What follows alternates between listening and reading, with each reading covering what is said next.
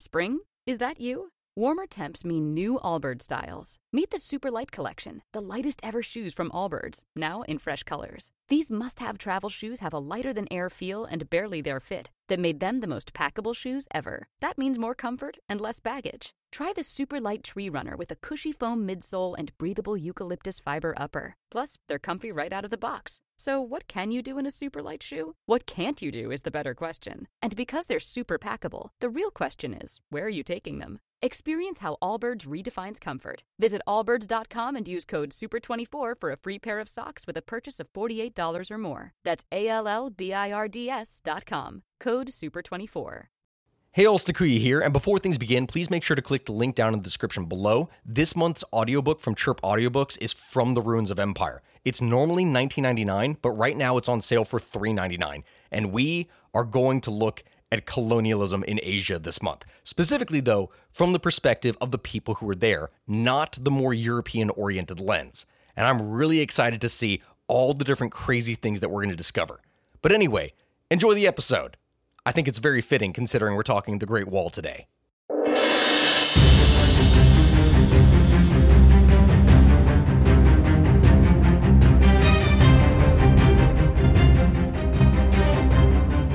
Well, hello everyone, Takuya here, and welcome back to a patron-exclusive podcast episode. Yes, we are back. Guys, I'm sorry. I'm really sorry that this is kind of delayed. It's delayed because I got sick yesterday. I just felt awful. I passed out when I got home in the morning from dropping something off for my wife, which normally I start working immediately, but I just couldn't keep my eyes open. And then so I got up and I spent the next 6 hours recording. And then what happened is that immediately after that, I just passed out again once my wife got home for 3 more hours. I was just so tired. There's no way I could get the stuff that I was trying to get worked on done.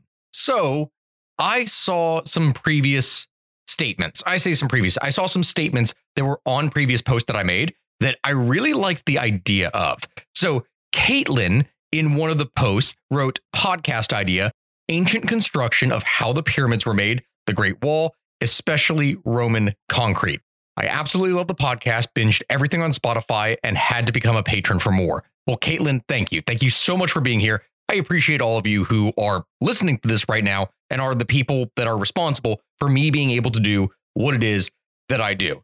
It's exhausting at times, but it's what I love, and I'm only able to do it because of support from people like you. So thank you. And so I have to say that I absolutely love that idea. Okay, guys, there are so many monuments and other things that deserve their own little deep dive. So what I figured that I would do this week is I would talk about the Great Wall of China. Now, the reason I'm doing that in the first place is because I feel like over the past several months, I've focused very heavily on a lot more things in, say, North America and Europe, just because those are the questions and different things that I've answered. So I figured that I wanted to go in a little bit of a different direction, and I think that this is a great idea for one. So the Great Wall of China it's kind of a misnomer. It's the Great Wall because it is a massive wall, but it was actually a series, an ancient series of walls and fortifications. And this totaled more than 13,000 miles in length, all located in northern China.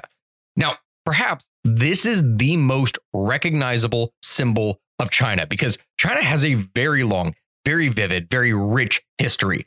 And the Great Wall, at least what we think of, was originally conceived by Emperor Qin Shi Huang, that was the ruler, the first emperor of China in the 3rd century BC. This all being as a kinds of means of preventing invasions, to put it lightly, from barbarian nomads who were constantly harassing the northern border. The best known, though, and best preserved section of the Great Wall was actually built in the 14th through the 17th century during the Ming Dynasty, almost 2,000 years later. And though the Great Wall never actually really prevented people from invading China, it did come to function as a very powerful symbol of China's civilization and the strength and ability of it to levy its workers. So, question is then, how did it start? Well, the Great Wall developed, as I said, from a series of different border fortifications and castles, these all being part of individual Chinese kingdoms that were during the Warring States period.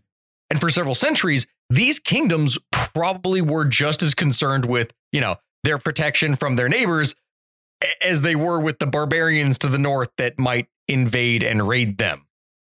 That's just it. The Warring States period is one of those massive, messy things because there were dozens upon dozens upon dozens of these little states. And then over time, they began to consolidate into a series of large ones. Eventually, I believe there was about 7, if I recall correctly. I probably need to do a video and a podcast episode. I could do probably several podcast episodes that are dedicated to the Warring States period because it's kind of a mess. But, on this channel, we kind of love messes. Messes are very fun to explore and just have fun with.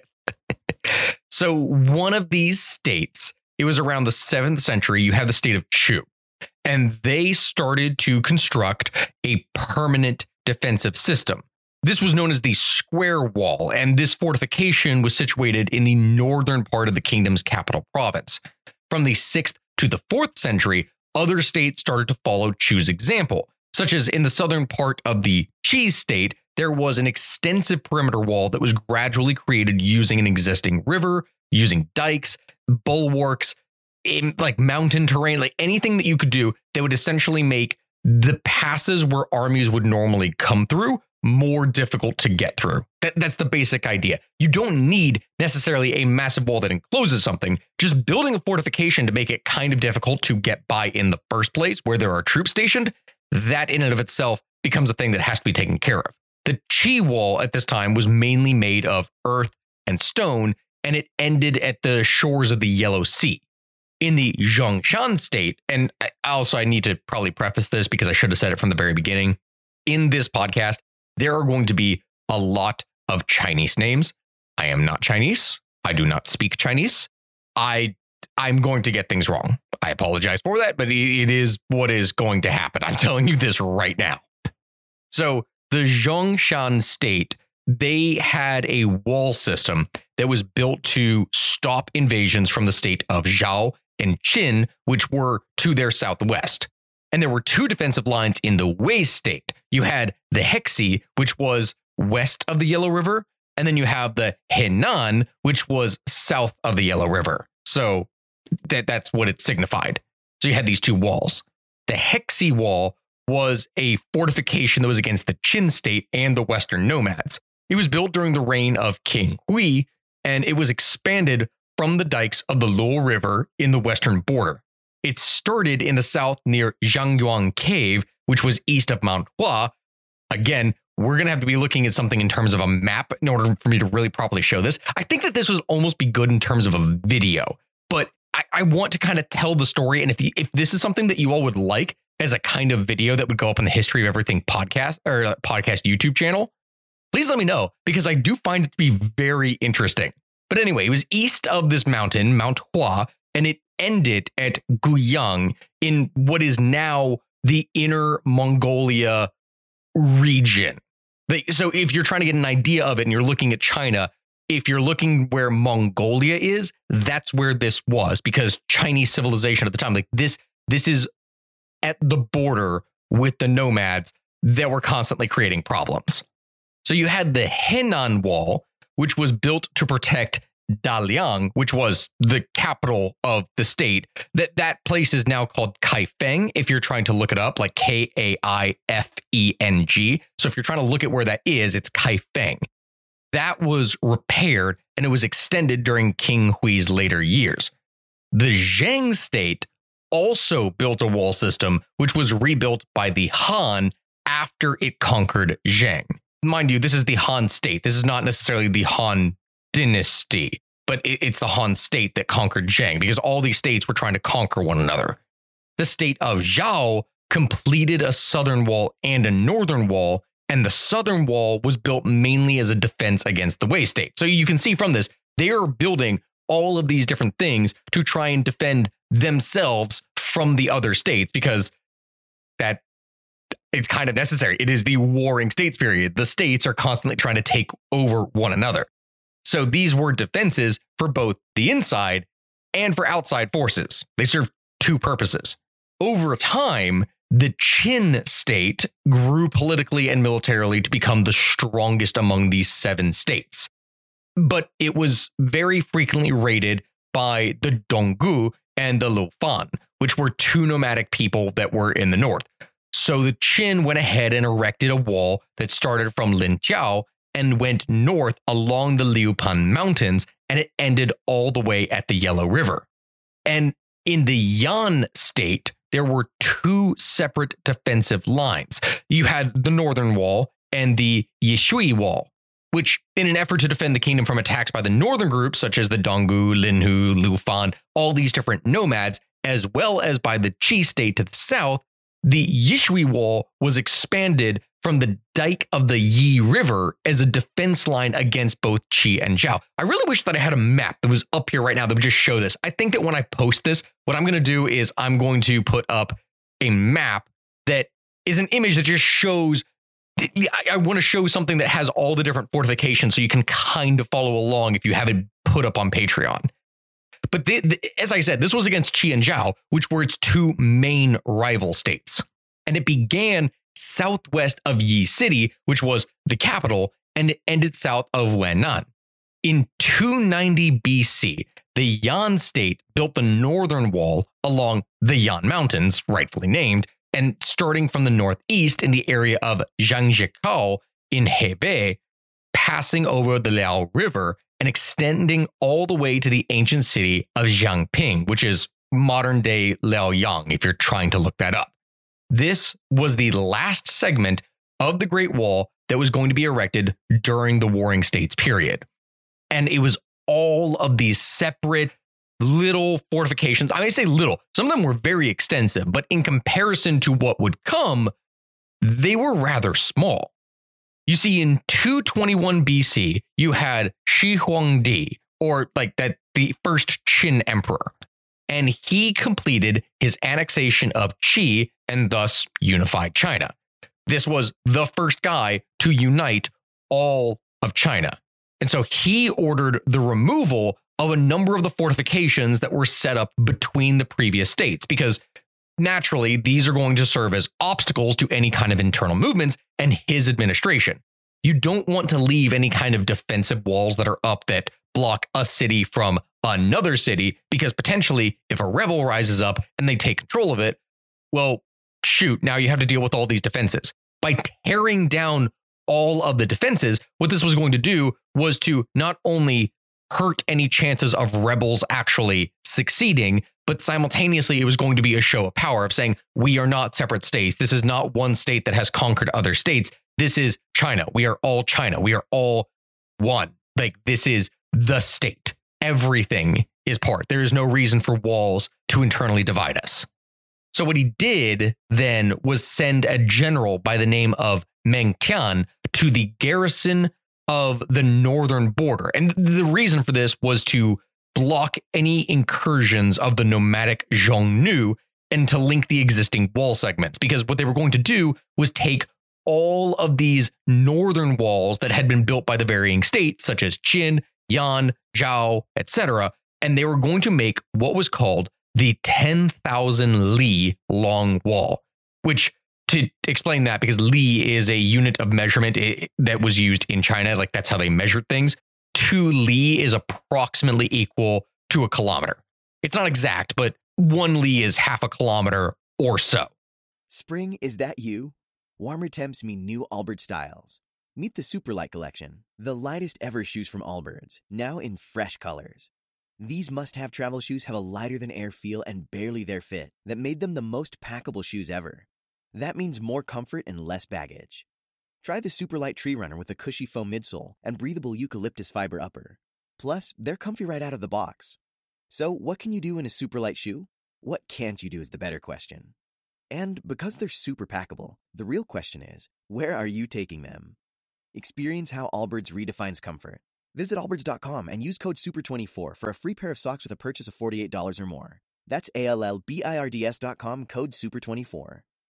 And this period of construction began around 214 BC and it lasted a decade. So if you want to think about it, the 10,000 li long wall, that's if you're doing the rough math, that's around 5,000 kilometers.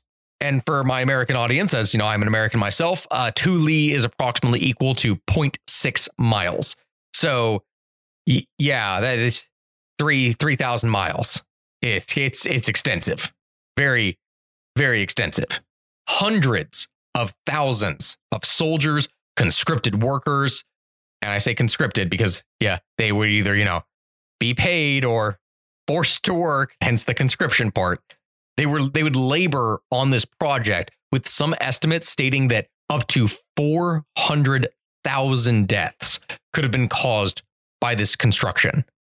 And there's all these rumors and all these things about dead workers just having been thrown into the wall to serve as, additional materials for it that they didn't have to pay for.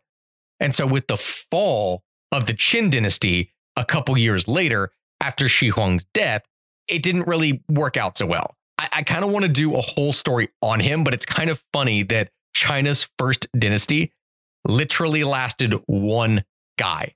That's it. Because he was such I don't want to necessarily use the term oppressive, but he was such an authoritarian ruler that wanted to control and make sure that he governed all of China. He wanted to remove any ideas of disunity from people. We're talking book burnings. We're talking like horrible punishments. He was a very authoritative ruler, and people naturally resisted him. So as soon as he died, his whole thing, like the whole empire, just immediately fell apart. I got to cover that at some point in the future. So this wall, this grand project that they had worked on during that time, was largely left ungarrisoned and fell into disrepair. I mean, go figure, people would be more concerned at that point about their own local protection after everything literally just falls apart. So you have the next dynasty, the Han, and during the reign of the Han Emperor, Wu Di, who ruled from, it's like he ruled from around 140 or so BC. It's, if I looked it up in here, I believe, yeah, okay, I did have it here in my notes. It was like 141 to 87 BC. And this wall was strengthened as a part of the overall campaign against the Xiongnu. And from that period, the Great Wall also contributed to the exploitation of farmland, because what they would do is, after building a wall and you would engage in military means, think of what happened with Rome and expanding through Britain. You had Hadrian's Wall, which had this massive series of forts that specifically was used to kind of pacify the countryside, allowing people to farm and develop trade. Because by building this massive series of fortifications and maintaining it, this enabled the growth and development of the trade route that would become known as the Silk Road. The only reason that the Silk Road could even function is because of large series of military fortifications that would protect China's trade. That's how you maintained it. And so in 121 BC, a 20-year project of construction was started on the Hexi Wall, which was then generally known as the Side Wall, which was between Yongden, which is now in Gansu, in the east, and Lake Lop-Nur, which is now Xinjiang, which was in the west.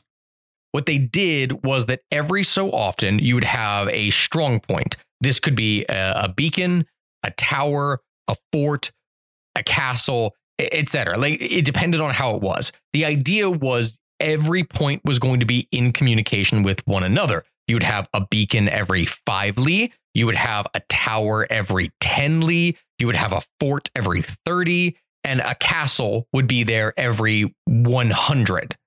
The idea, of course, being that by having all of these, they would be able to work together. But I will explain later exactly how that functioned. The main work of the wall during the Dong, which was the Eastern Han period from 25 AD to 220, that took place during the reign of Liu Zhu, which is Guangwu Di, who in 38, he ordered the repair of 4 parallel lines of the Great Wall in the area south of the Hexi Wall. The Great Wall wasn't only for defense. As I've been saying, the idea of this was to centralize control of trade and travel, to make sure that these trade routes were well within the control of the government, because that is going to be bringing in a ludicrous amount of income that they're going to be able to use to fund all these other building projects. Because the Great Wall is expensive. It was very, very, very expensive to maintain. So if anything happened to trade, or if there was a drought, or if literally anything happened that could destabilize the economic system, the Great Wall was not going to be able to be funded. Like, you wouldn't be able to actually pay for it or other building projects. That's just how it was. And other dynasties saw this over time. During the Bei, which is the Northern Wei dynasty, the Great Wall was repaired and extended as a kind of defense against attacks from the Zhuan and the Khitan tribes that were in the north. In 417 AD, a part of the Great Wall was built south of Changchun, which was from Qingchen, which is now in Hebei, to Wuyuan, which is again now in Inner Mongolia in the west. And this extended more than 620 miles or 1,000 kilometers. During the reign of Taiwu Di, a lower and thinner wall of rammed earth was built around the capital as a kind of complement to the Great Wall, because you still needed more defense, because it was very possible to get past the Great Wall in the first place. The Great Wall served as a means of control for trade, but it would not actually stop a large army. It would merely delay one. And this is one of the reasons why you would have all of the fortifications and the castles and all these different things, so that you would have armies that would be present that would be able to go and meet an enemy that was trying to come to you. So in this case, if they get past that, there was additional walls, additional defenses that were built around some cities to complement it because of how close they were. Starting from Guangling in the east, this wall extended to the eastern side of the Huanghe, which formed a circle around Datong. In 549, after the Dongwei kingdom moved its capital to East to Yi, it also built a segment of the Great Wall in an area that is now the Shanxi province. In order to strengthen its northern frontier and prevent any kind of invasions from coming in by the Western Zhao, the Bei Qi kingdom launched several big construction projects that were nearly as big as the ones that we saw back during the Qin dynasty. In 552, you had this segment that was built on the northwestern border, and only 3 years later, the emperor ordered the recruitment of, and I kid you not, 1.8 million workers to repair and extend other sections. I want you to think about that for a second. 1.8 million workers. We're talking about something on the lines of a construction project that perhaps the United States back during the Great Depression, if we were trying to levy a bunch of base workers to do something to, provide stimulus to the economy, that would be a massive deal to do that. Leveling 1.8 million workers for a construction project? That's insane. But that construction took place between the south entrance of the Zhuyang Pass, which is near modern-day Beijing, and Datong, which is in Shanxi. In 556, a new fortification was set up in the east and extended to the Yellow River, and they just kept on building. The following year, there was a second wall that was built inside the Great Wall within modern Shanxi, beginning in the vicinity of Laoyang, or not Laoyang, it was Laoying. That's what it was. So you had Laoying, which was east of Pianguan. And this extended all the way to the east beyond the Yanmen Pass and the Pingqing Pass and ended in the area around Jiaguan in Shanxi. It's just, they're building these things everywhere. And in 563 AD, the Emperor Wu Qingdi of the Bei Qi had a segment repaired along the Taihang Mountains. And that is the part of the Great Wall that is found today in the area around Langguan, Guanchang, and Fuping, which is in Shanxi and Hebei. In 565, the inner wall built in 557 was repaired, and a new wall was added that started in the vicinity of Jiaguan, which extended to the Zhuyang Pass in the east and then joined to the outer wall. So it's just wall after wall connecting in all these different little segments that are constantly being repaired and added onto. We're talking that during the Beiji period, they added some 900 miles or 1,500 kilometers. They added towns, they added barracks, they added all these different, just this massive, massive project to tighten control over all of these new sections. It was huge. And in 579, in order to prevent the invasion of the Beizhou kingdom by the Tujie, which were another group of nomads, and the Khitan, the Emperor Jing started a massive rebuilding program on the areas of the wall located in the former Beiqi kingdom, starting in Yanmen in the west and ending at Jieshi in the east. They're just going and going and going. But this is all, again, they're focused a bit more on defense because it's a series of kingdoms now again that are building things to maintain their defenses as much as they can. So they're building a lot of overlapping and internal walls again, just in order to be able to defend more. And so during the Sui dynasty, which was from 581 to 618, the Great Wall was repaired and improved 7 times in an effort to try to defend the country from these nomads in the north. After the Tang dynasty replaced the Sui dynasty, the country grew much stronger militarily. It actually defeated the Tujie in the north, and it expanded beyond the original frontier, which, because you did that now, the Great Wall over time lost its significance as a fortification. There was really no need for any repairs or additions because the peoples to the north, the ones who had been constantly harassing China for quite literally centuries, were conquered. There was no real need for it anymore. That is, of course, until the Song dynasty, because in the Song dynasty, you had the Liao and the Jin peoples in the north, which were a constant threat. The Song rulers were forced to withdraw to the south, like beyond the lines that had been built by the Qin, the Han, and the other northern dynasties. And many areas on both sides of the wall were subsequently taken over by the Liao and then the Jin dynasties. When the Song rulers had to retreat even farther to the south, way south of the Yangtze River, which is Changjiang, repairs to the walls or extensions were just no longer feasible. They were well beyond any kind of control that they could have. Limited repairs were carried out during the Liao times, but only in the areas between the Yazi and Huntong rivers where they actually needed them. But in 1115, after the Jin dynasty was established, work was performed on 2 defensive lines at Mingchang. The old wall there previously was called the Wushu Wall or the Jinyuan Fort. It ran west from a point that was north of Wulanhara. Then it wound around through the Hailatu Mountains, it turned north, and then it went west again, finally ending at the Nuanshui River. The second of the lines was the new Mingchang Wall, also called the Inner Jin Wall or the Jin Trench, which was constructed south of the old wall, and it started in the west from a bend in the Huanghe, and it ended at the Sungari River. Some of us love history. Others used to or never did because history was presented as nothing but the rote memorization of names, dates, and facts. Basically, the story got left out, and that made history kind of suck. My name is Greg Jackson. I'm a university professor with a PhD in history, and bringing history to life is my passion. That's why I created my podcast, History That Doesn't Suck. I want to teach you everything you need to know about U.S. history, but I do so through stories.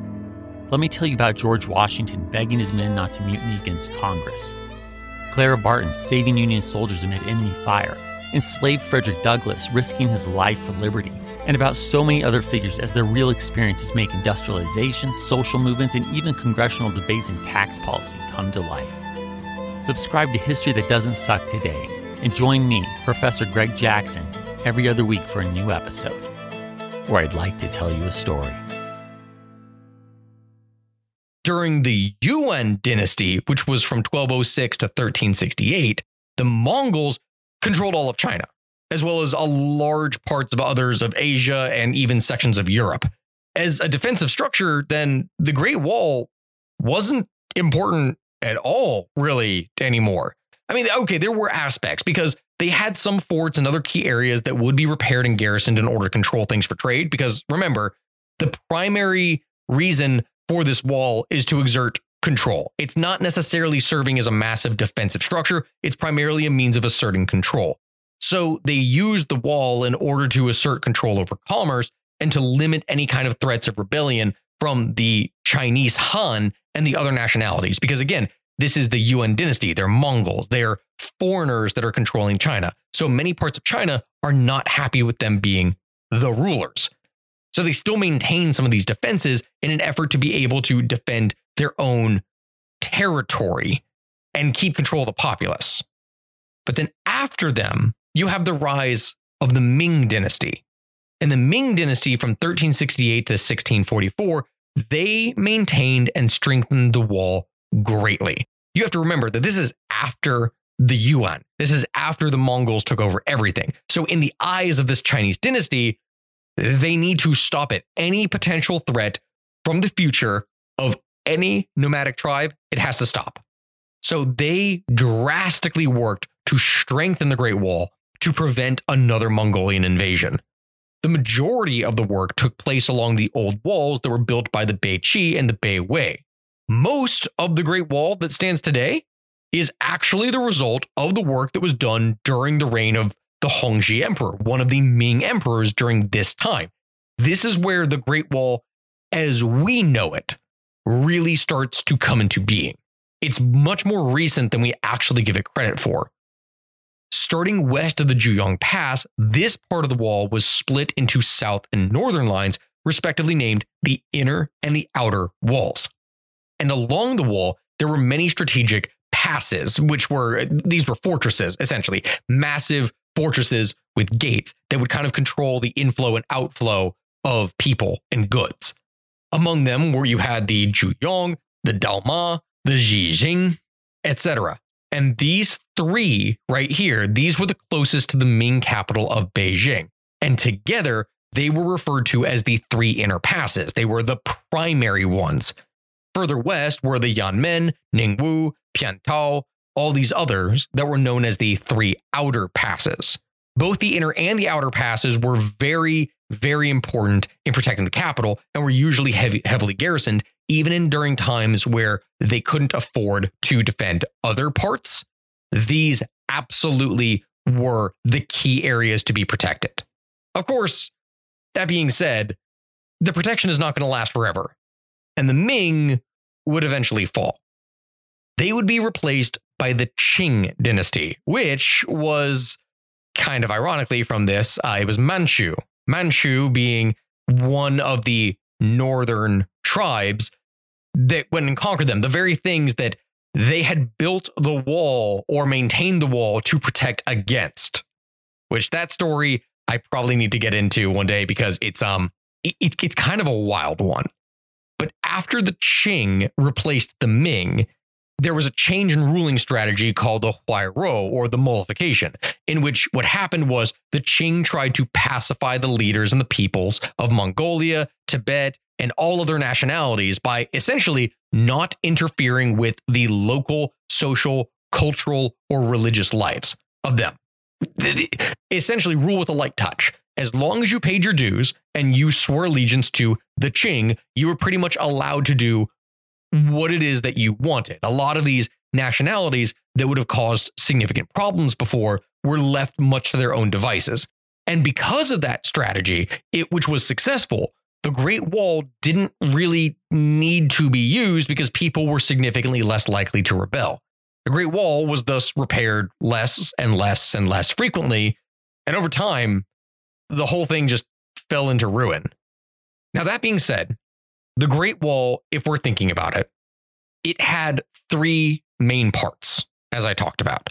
You had the passes, you had the signal towers, and you had, of course, the walls.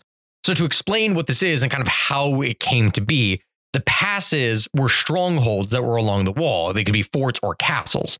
Usually, these would be located at key positions, such as intersections on trade routes, or say on high points where they were needed for defense of a specific pass, anything like that.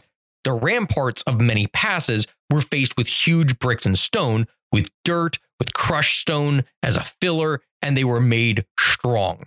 These bastions measured some 30 feet high and 13 to 16 feet wide at the top. Within each pass would be an access ramp for horses and ladders for soldiers. The outside parapet was crenellated, and the inside parapet, or the yuqing, was a kind of low wall around 3 feet high that prevented people and horses from simply falling off the top. If you've ever seen any of the movies and you're looking at like the sections of the walls in these other territories where it's like, yes, you could, it's like a whole road that's just 20 feet off the ground. That's what we're talking about. And so in addition to serving as an access point for merchants and other civilians, the gate within the pass was used as an exit for the garrison to counterattack raiders or to send out patrols. Because the walls, it's not like what you think of with a castle wall.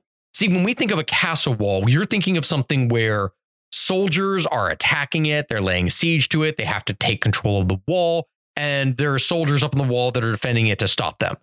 Not necessarily. This is going to hold someone back, but the primary purpose for one of these was to serve as a defensive strongpoint, but primarily to allow the armies that were stationed around it to be able to have control over the battlefield where they would be going. You needed troops, like large numbers of troops, to actually maintain the defenses here. You couldn't just rely on the walls. Bolts and locker rings were set on the inner panel of each one of these massive doors. We're talking huge double doors of wood that would be blocking, or rather, I say blocking, that would be the gateway that would allow people to go. And on top of each gate was a gate tower that would serve as a watchtower and a command post. Usually, it stood 1 to 3 stories high and was constructed of either wood or of bricks and wood. It really depended on where they were and what materials you had available. And built outside the gate where the enemy was most likely to attack was something called a wengchen, which was a semicircular parapet that shielded the gate from direct assault. So you have this low thing on the outside that it's not big, but what it's going to do is it means that you can't just rush the gate immediately. And extending beyond of the strategic wenchengs was an additional line of protection called a lucheng, which was often topped by a tower used to watch those behind the wall and to direct troop movements for any battles that would be waged there. Around the gate entrance, oftentimes there was a moat, which in this case, no, we're talking a moat. We're not talking like something filled with water. We pretty much just mean a trench. That is what a moat was. This would be over time formed in the process of just digging earth to build the fortifications. Because you're not lugging stone thousands of miles necessarily, though you might in some places. The big thing that you're doing is you're taking a lot of the materials that you have there, especially for the earth fortifications, and you're using, when you dig that trench, you're using those mounds of dirt to help reinforce the wall that you're building and the tower that you're building. But this doesn't matter necessarily unless you have the ability to signal people that the enemy is here, which is why they used signal towers that were also called beacons or beacon terraces, smoke mounds, etc. These were used every 5 li or so to send military communications. These beacons, which would be in the form of like straight up fires or lanterns, which were during the night, or smoke signals during the daytime.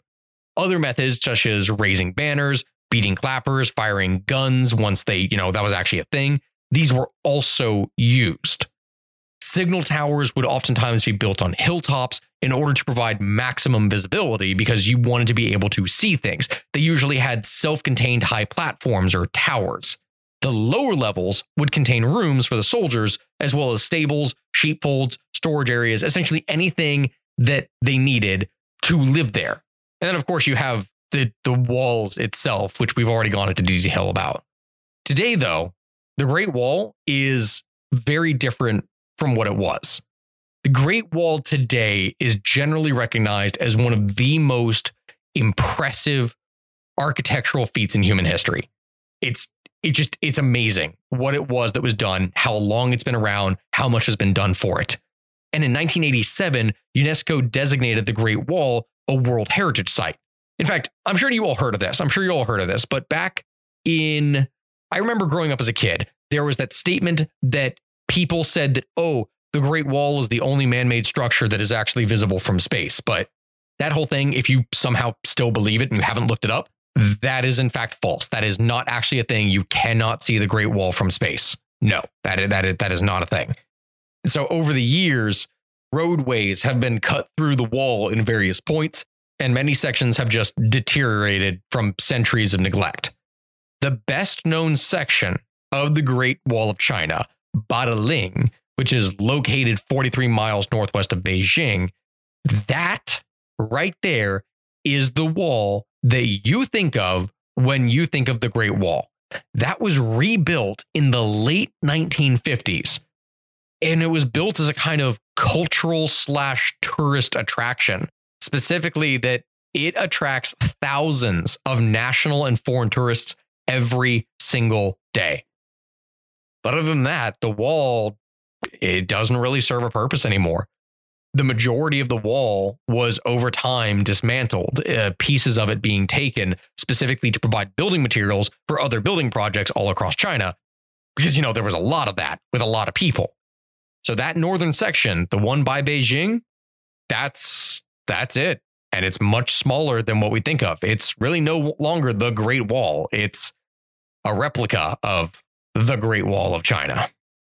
But that all being said, I do hope that you all have a good rest of your day. Thank you so much for listening. Let me know in the comments below what it is that I should do. I know the last episode I did was kind of short. I was trying to get it out because I know it's ironic I'm saying this right now. I was running out of time then, but hey, here we are having done this again. So, hey, this one's long. I'm looking at it now. It looks like it's going to be around 38 or 39 minutes. So, hey, that's pretty good. It's pretty good. Thank you to everyone who has listened. I hope you have a good rest of your day. Thank you so much for being my patrons. And I wish you all the best of luck. Goodbye, guys.